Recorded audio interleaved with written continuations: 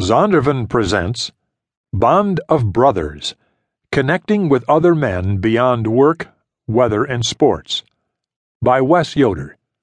Read by J. Charles. For my father, for my son, with love to Linda, Jenny, and Mom. Men are shaped by what they love.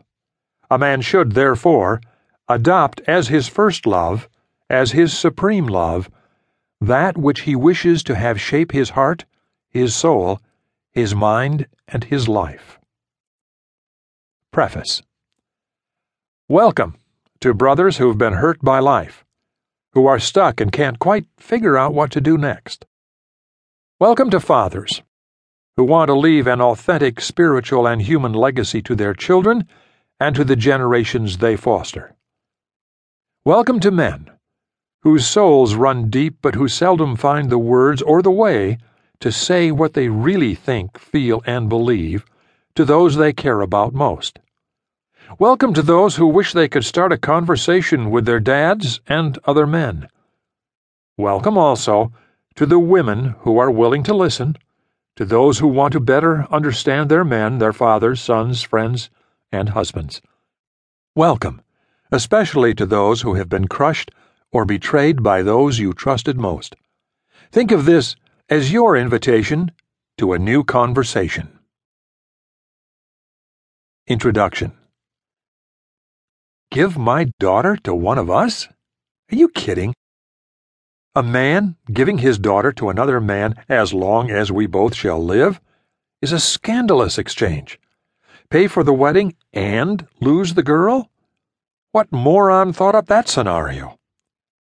It's all theory until it happens to you. But when it does, the shock evokes a deep silence shared by men around the world.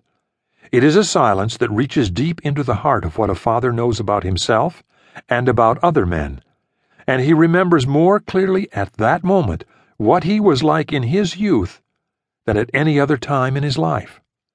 The memories can be frightening. Every man who knows himself knows all other men.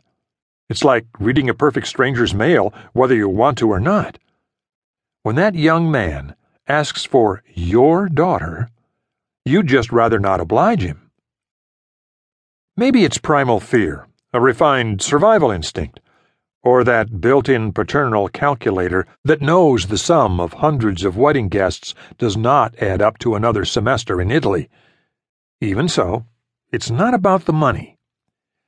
There is something unspeakably beautiful about having a daughter, something as tender as Mother Mary, to whom a rough-and-tumble man is invited. I'll never forget that cool winter morning when the doctor announced Jenny's arrival. "It's a girl," he said. "Are you sure?" I responded.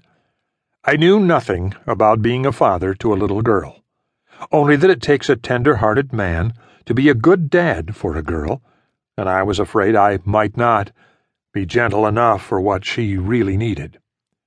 But she grew, and I grew, and somehow, by miraculous design, we waltzed through the years together. I taught her to ride her bike and to forgive a friend who hurt her, so they could remain friends. I helped her with homework and taught her to learn things she thought too difficult for her, talked to her about boys, and all through her junior high and high school years cooked breakfast for her and for her brother.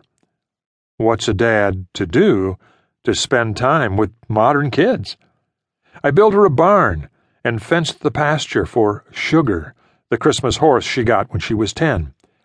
We mucked the stalls together, and when she was 17, I held her hand and led that silly horse across the meadow for the last time, crying like a baby, with Jenny comforting me, of all ridiculous things. The horse helped me be a better father, I told her. "That's okay, Daddy," she said. "We'll find other things to do together." We hoped Sugar would be the grace that drew another father and daughter closer.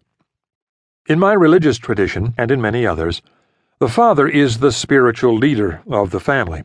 It is his honor and privilege to provide shelter and wisdom in the storms of life and to exhibit the love his family needs so that his children will not run to the arms of others to explore love, or some poor substitute, too early.